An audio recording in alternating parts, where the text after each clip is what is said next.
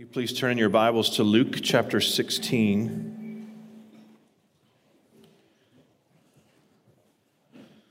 Luke chapter 16. We're continuing in our series through the parables of Jesus. The parable that we are covering today is famously called, or popularly called, the rich man and Lazarus. David Wells has famously said that the reality of God lays lightly on the American church. And I think an important part of that is the reality of hell. The reality of hell lays lightly on the American church. We don't talk about hell much, maybe because it was talked about so much in some gospel-deficient ways and some fear-mongering ways in our past.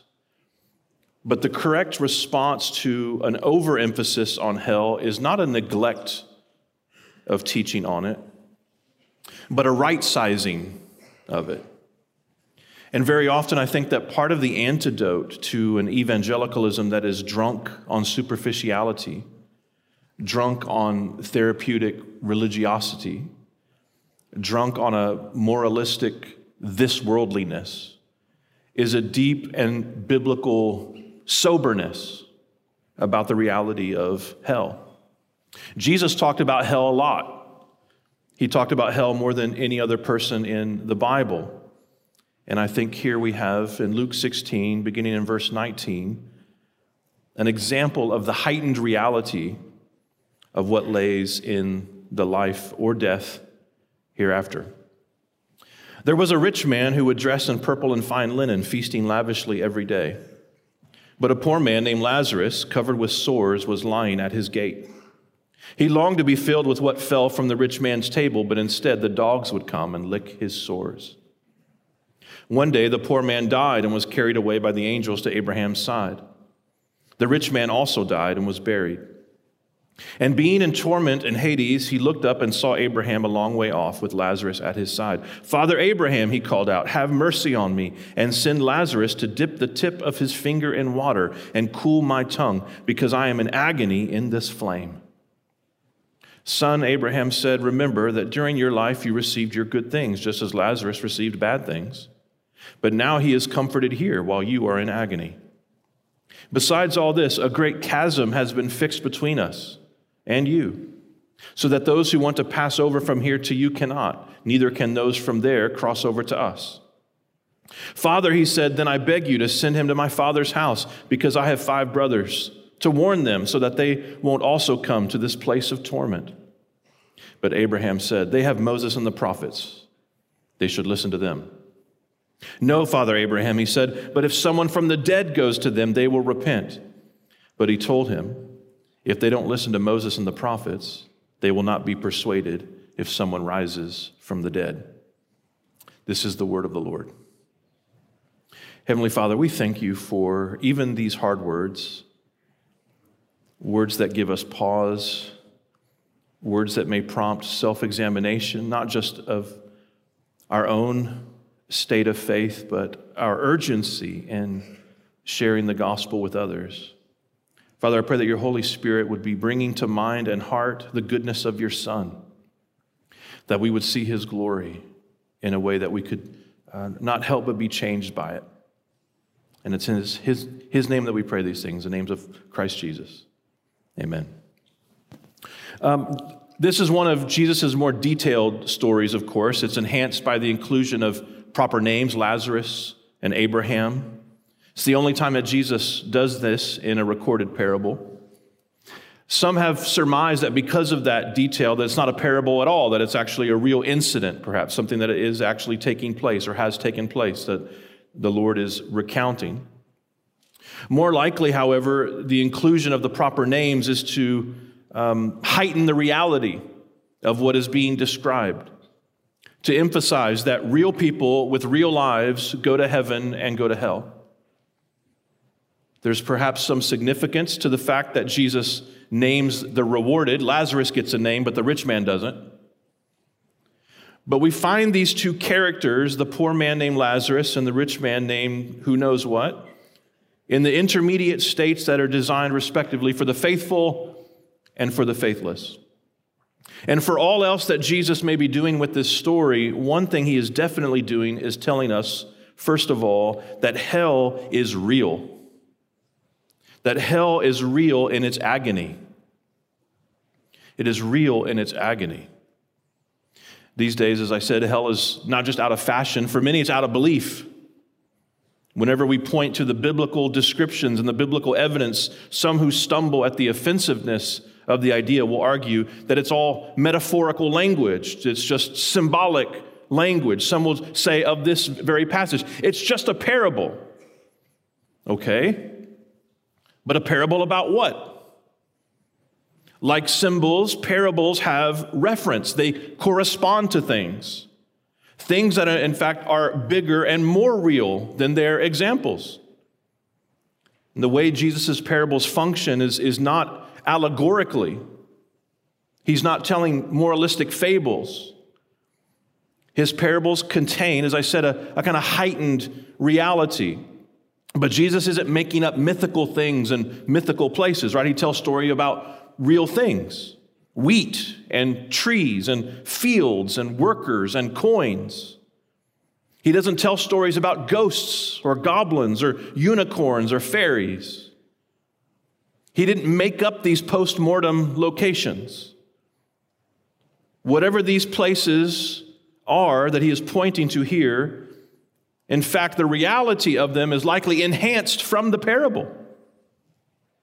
As good as the comfort of Lazarus is described, heaven will be more comfortable. As agonizing as the terrors of Hades is described here, the reality will be worse. And what Jesus refers to as torment and anguish cannot mean an unconscious void. More obviously, it certainly cannot mean that everybody goes to heaven. Nor could it refer to a kind of hell on earth. I'll say a little bit more about that shortly. But what he's referring to can't simply be a hell on earth, since the rich man is clearly in a post-mortem place. He has died and has been buried, and he is unreachable by heaven. Jesus is drawing on the traditional Jewish designations for the afterlife, Abraham's bosom and Hades, or the grave of the wicked. And he is not essentially making a practical point about being nice to each other, right? Be kind to poor people. He's making a theological point that confirms and clarifies earlier divine revelation. We see in this parable that the chasm is fixed. It is irrevocable.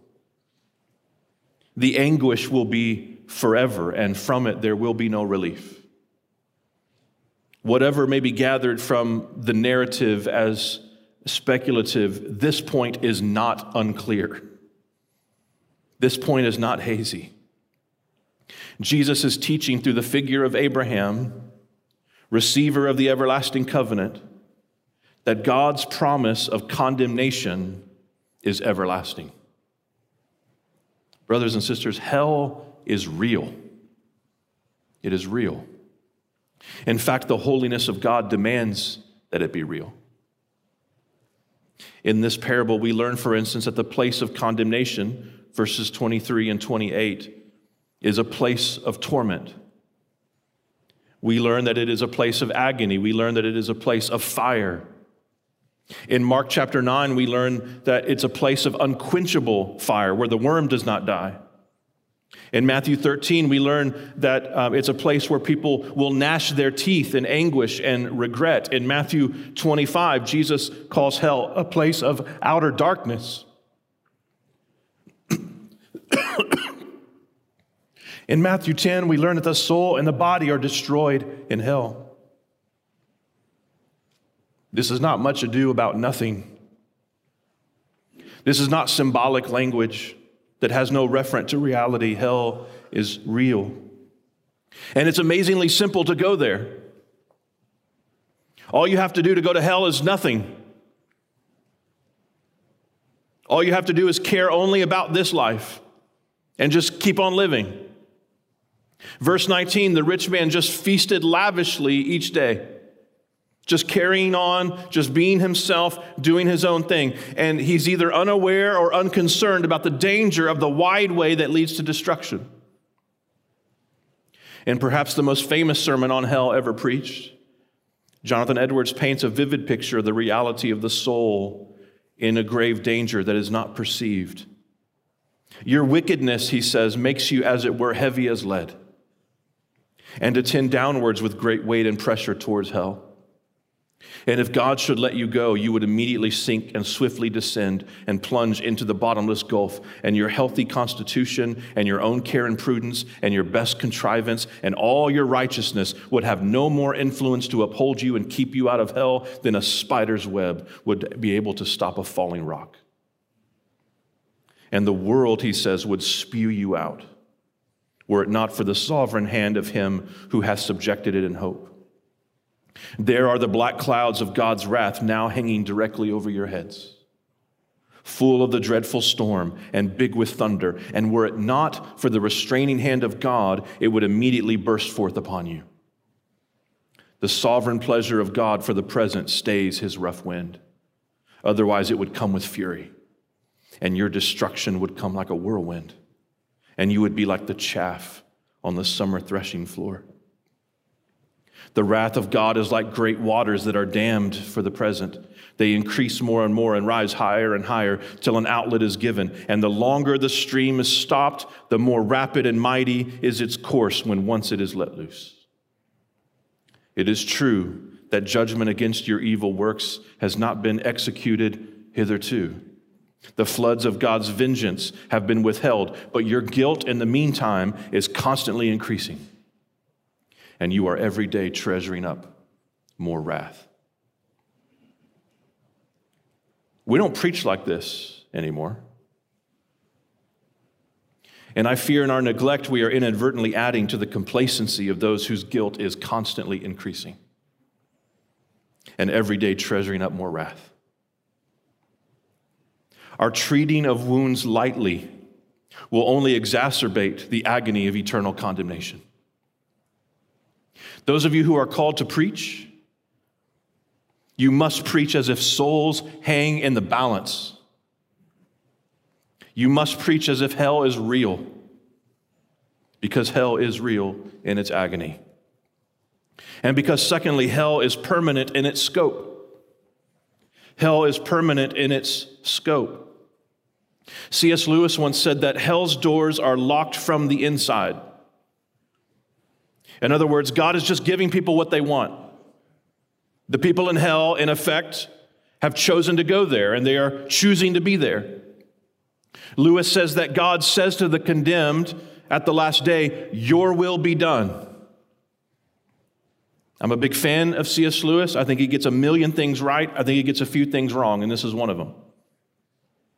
I understand the sentiment, and there is truth to it, of course. We are responsible for our sin. We are responsible for our choices. We do reap the consequences of our sin and our bad decisions, but this is not the primary way the Scriptures speak of hell. It is not, for instance, a sealed-off place from the presence of God that is ruled over by the devil. No, it is the place where God's presence is only felt in wrath. He is there in wrath. The devil himself will be confined here for all eternity. And God doesn't passively allow people to go to hell. No, the holy God of Israel sends unrepentant sinners to hell. He says to them on the day of judgment, "My will be done." This is why hell exists. The doors to hell are locked from the outside. That's how serious God is about his holiness. If the doors were locked from the inside, would we have any doubt that this rich man wouldn't want out? But it doesn't even seem to occur to him that he can escape from the agony. He's asking for some comfort, but it doesn't cross his mind that he can find an escape hatch. Anybody who is in hell will forever wish they could get out, but they can't. Verse 26, besides all this, a great chasm has been fixed between us and you, so that those who want to pass over from here to you cannot. They want to get out, but they can't. And neither can those from there cross over to us. The chasm between the place of torment and the place of paradise is fixed. It cannot be changed or crossed. It is not malleable or permeable. And it is not finite. Hell is forever. It is, as some have defined it, eternal conscious torment. In 3 different places, Jesus refers to the fire of hell as unquenchable. In Revelation 14:11, it is said that those in hell, the smoke of their torment goes up forever. In 1 Thessalonians chapter 1, verse 9, we find the phrase eternal destruction. In Jude 7, eternal fire. In Jude 13, the gloom of utter darkness reserved forever. There is no escaping hell for those condemned to it. It is a forever state. It is an eternal state. And it must be, because God's holiness is not finite. His holiness goes on forever. And one thing we are reminded of from this parable is how all the social and religious currency in the world cannot purchase our escape from condemnation. The context around the passage in Luke 16 is quite telling. Prior to this parable, Jesus tells the parable of the dishonest manager in verses 1 through 13. And then he speaks about the surpassing worth of the kingdom to some Pharisees in verses 14 through 18. And in verse 14, he makes a point to tell us that these Pharisees were lovers of money. The prefatory context to this parable and the parable itself seem to be pointedly echoing Jesus' copious warnings about loving money and reemphasizing the point that laying up treasures on earth will only gain you the worst kind of poverty in the age to come. Lazarus had nothing to commend him to God except his faith in the promise. And you and I have nothing of ourselves to commend us to God. There is no currency that can buy our way into heaven except for the riches of grace in Christ. The truth of the gospel is so hard for the comfortable to get to. But for those who are suffering, for those at the bottom of the barrel, for those at the end of their rope, grace is a lifeline into the paradise to come. It is an anchor. In this life, Lazarus was going through a kind of hell, what we would often call a hell on earth. He's going through hell, we would say about Lazarus and people like him. But even all of that suffering pales in comparison to his heavenly comfort. I don't know where you are this morning in your life, but maybe this can be a great encouragement to you. The truth of the eternality of heaven can give you courage and hope to endure the pains of this life.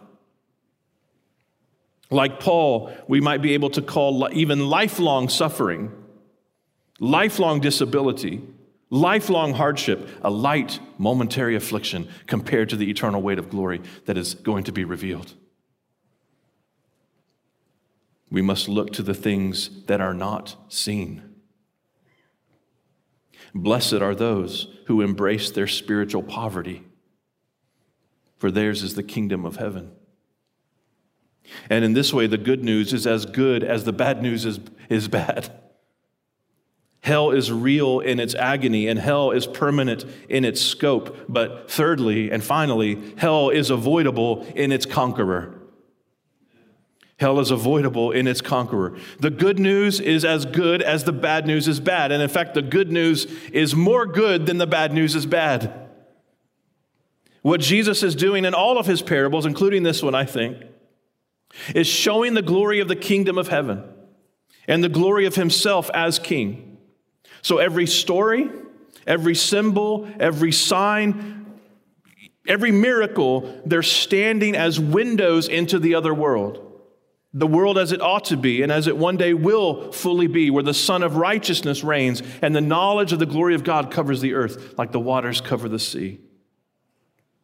The rich man knows it's too late for him, but he's concerned for his unbelieving relatives. So he has this evangelistic sense now. He feels the condemnation of hell. He's concerned about the salvation of his loved ones. Verse 27, Father, he said, I beg you to send Lazarus to my father's house because I have 5 brothers to warn them so that they won't also come to this place of torment. Notice that just like he's asking for Lazarus to come give him water, he's trying to boss the poor man around even in the afterlife. But Abraham says, verse 29, they have Moses and the prophets. They should listen to them. No, Father Abraham, he says, but if someone from the dead goes to them, they will repent. But he told him, if they don't listen to Moses and the prophets, they will not be persuaded if someone raises from the dead. I'm reminded of the scene, do you remember after the resurrection, where Thomas, Doubting Thomas. It's terrible that we call him Doubting Thomas. We don't call Peter Denying Peter, right? And it's a lot worse. He's just a guy who had some questions, right? Like, forever doubting, right? Thomas doubted. He said, I want to see. I believe if I can see. And Jesus, we assume, based on the conversation, condescends to let Thomas touch the wound in his side, to see the scars in his hand. But then Jesus says something really important for you and I, for Thomas as well, but for you and I to remember. He says, do you believe because you've seen? Blessed are those who have not seen and yet believe. What really makes the difference between those who believe and those who don't believe? The rich man wants to suggest it's signs and wonders. Underneath, kind of the subtext of what he's requesting is like, if you had just shown something to me, then I wouldn't be here. If you'd given me a sign and a wonder, if you'd given me a miracle, if I had seen something extraordinary that I couldn't explain except by this reality, I wouldn't be in this place. And yet Lazarus, as far as we can tell, had no circumstantial signs of blessing. If anything, the rich man in all his comfort and lavish lifestyle should be able to say, God gave me these gifts. There must be a God. I don't deserve this life. Lazarus didn't have any of the comforts of life. While the dogs are licking his sores, despite all that he's experienced, despite all that he could feel and see around him, he had an all-conquering faith. Last week, a friend sent me a link to a video where YouTubers Rhett and Link were giving an update on their ongoing deconstruction of the Christian faith.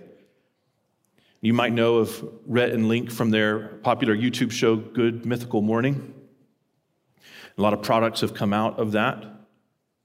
And while their programming has never been religious in nature, Rhett and Link were at one time professing Christians. And so a lot of Christian young people actually watch their shows, clean show, funny show, including my own kids. They watched it when they were younger. But as of 2020, both of them had come to describe themselves as largely agnostic and have begun what they call their deconstruction journey, deconstructing their faith.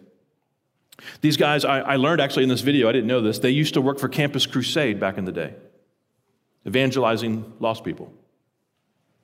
In fact, they talk about this in the video, the implications of evangelizing people who don't believe.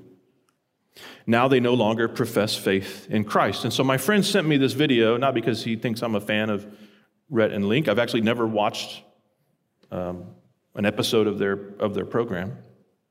But on this particular show, Link was giving an update on his own journey out of the faith. And it just so happened that he was discussing this little book that came out from the Gospel Coalition last year called Before You Lose Your Faith. And in that book, it features different chapters from different authors who are commenting, giving encouragement, biblical truth in response to the deconstruction phenomenon. And one of those chapters was mine. And it just so happened that mine was about the only chapter Link had read. He went through the chapter titles, he said, and none of them sounded good to him or interesting, except for my chapter, which was called Sometimes People Just Don't Believe. And he had a lot to say about it. He didn't like it, of course. He even referred to the truth claims in that chapter as lies, the lies in this chapter. And he said that the tone of it, or the certainty of it, was triggering for him, that it sounded like preaching. I don't know how not to sound like a preacher, even when I'm writing. So mea culpa, okay, I'll own that one. But he kept talking, right? I mean, he just so disdained this chapter. It's full of lies. It's triggering for me. And then he starts talking for like 45 minutes. And he keeps talking. And I could tell he wasn't just objecting to the content. He was actually showing signs of wrestling with it. In that chapter, I actually discussed this parable, Luke chapter 16.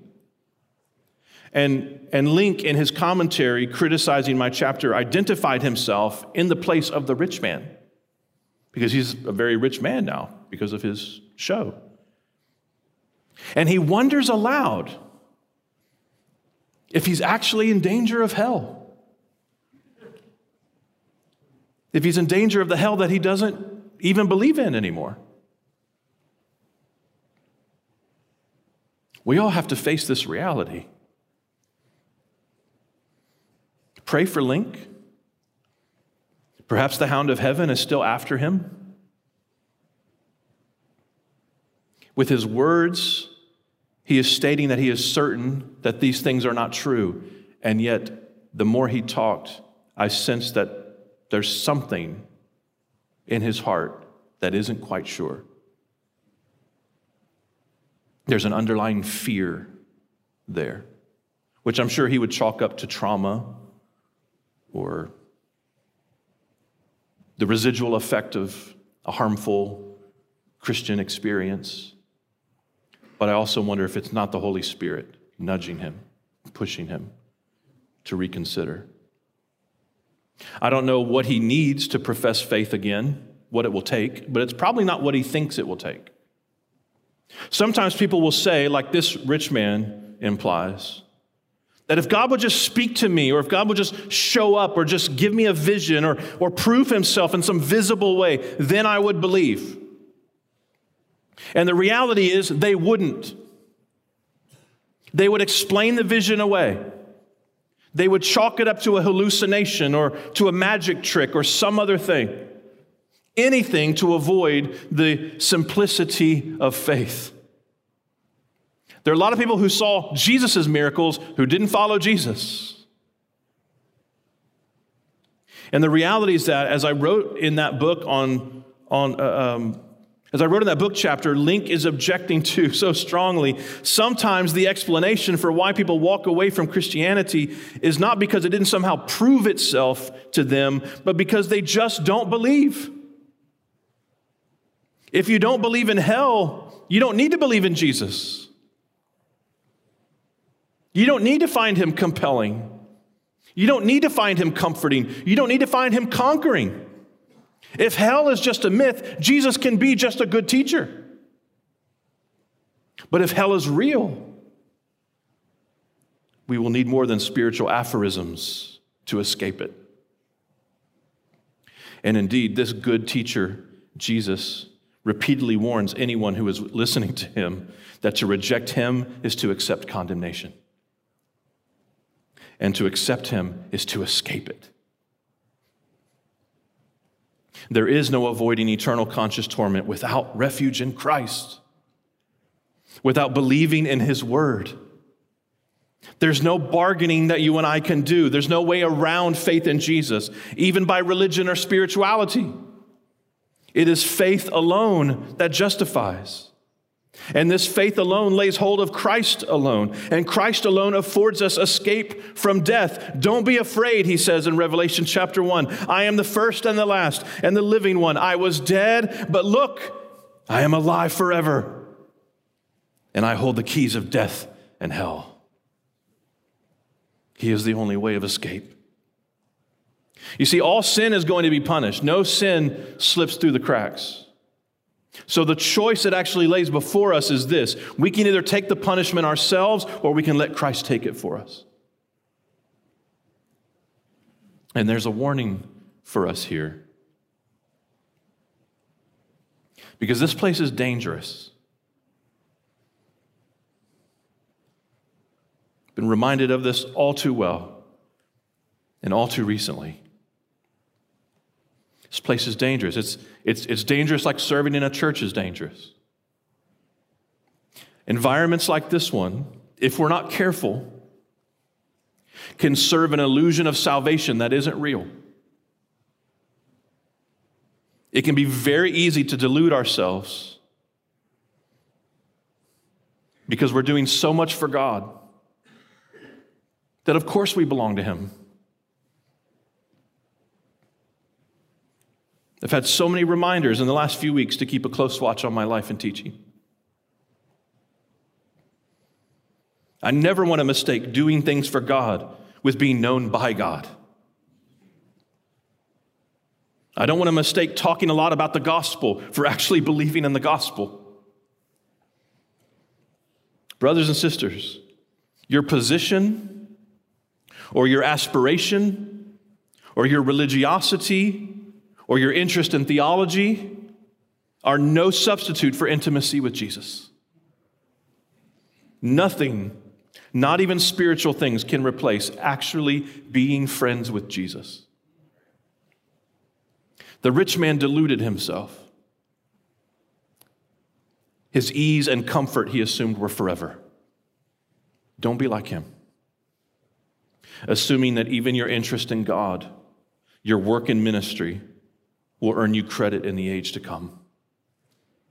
The scariest passage in Scripture to me is in Matthew chapter 7, where Jesus says, "Not everyone who says to me, 'Lord, Lord,' will see the kingdom of heaven. For on that day many will say, 'Lord, Lord, didn't we prophesy in your name? Didn't we do good works for you? Didn't I study theology?' Jesus. 'Didn't I serve in a church?' Jesus. 'Didn't I get my seminary degree?' All in your name." And he will say, "Depart from me. I have no idea who you are." If they don't listen to Moses and the prophets, they will not be persuaded.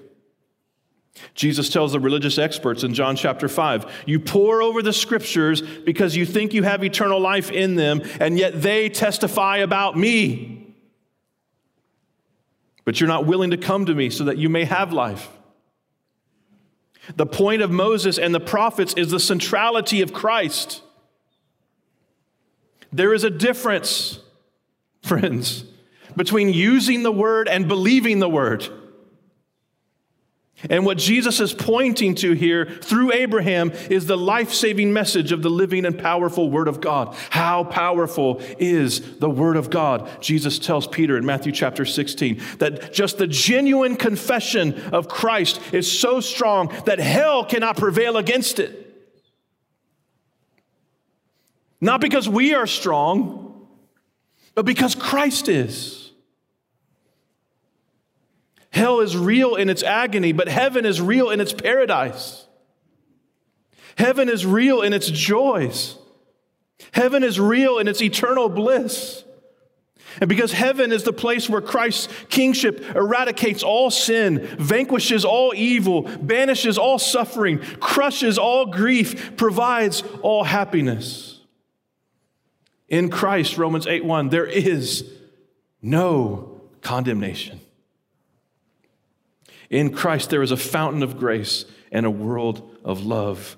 Don't just use the word, believe it. Believe it. And take care that you believe it. Believe the word of his cross, which proclaims justice for unrighteousness, where Jesus' blood pays the penalty for sin that we owe but cannot pay. Believe the word of his resurrection, which proclaims that death has lost its sting, that death will be swallowed up forever by the Savior, who rose himself on the third day, glorious and mighty, and sealing the doom of doom itself. The grave that could not hold him will not hold those who turn from their sin and trust in him. In Christ, you are hell-proof. He is your only escape. The hell-proof, death-proof King, Christ Jesus, who has conquered all and is ready with open arms to receive any who will take refuge in him. And just as the chasm is fixed, just as the hellishness of hell is forever, the wonders of heaven are forever too. And he will never cast out those who come to him. He will never leave you or forsake you. If you've repented of your sin and trusted in Jesus, you will be his forever and ever. Even death cannot touch you. Hell will have no claim on you. The escape from God's wrath is found in God himself. And as Christ has conquered, he gives the right to all of us who trust in him to become ourselves more than conquerors. His righteousness will win the day for us. I pray that if you have not fully trusted in him, and I don't want to assume because of this setting that you have. Let us never assume that. Do it today before it's too late. He really is worth it. I'll close with this. This is a bit of verse from Robert Murray McShane. It's called Jehovah Sidkenu, the Lord our righteousness. I once was a stranger to grace and to God. I knew not my danger and felt not my load. Though friends spoke in rapture of Christ on the tree, Jehovah Sidkenu was nothing to me. I oft read with pleasure to soothe or engage Isaiah's wild measure and John's simple page. But even when they pictured the blood-sprinkled tree, Jehovah Sidkenu seemed nothing to me. Like tears from the daughters of Zion that roll, I wept when the waters went over his soul. Yet thought not that my sins had nailed to the tree. Jehovah Sidkenu was nothing to me. When free grace awoke me by light from on high, then legal fears shook me. I trembled to die. No refuge, no safety in self could I see. Jehovah Sidkenu, my Savior must be. My terrors all vanished before the sweet name. My guilty fears banished, with boldness I came to drink at the fountain, life-giving and free. Jehovah Sidkenu is all things to me. Jehovah Sidkenu, my treasure and boast. Jehovah Sidkenu, I ne'er can be lost. In thee I shall conquer by flood and by field. My cable, my anchor, my breastplate, my shield. Even treading the valley, the shadow of death, this watchword shall rally my faltering breath. For while from life's fever my God sets me free, Jehovah Sidkenu, my death song shall be. Let's pray.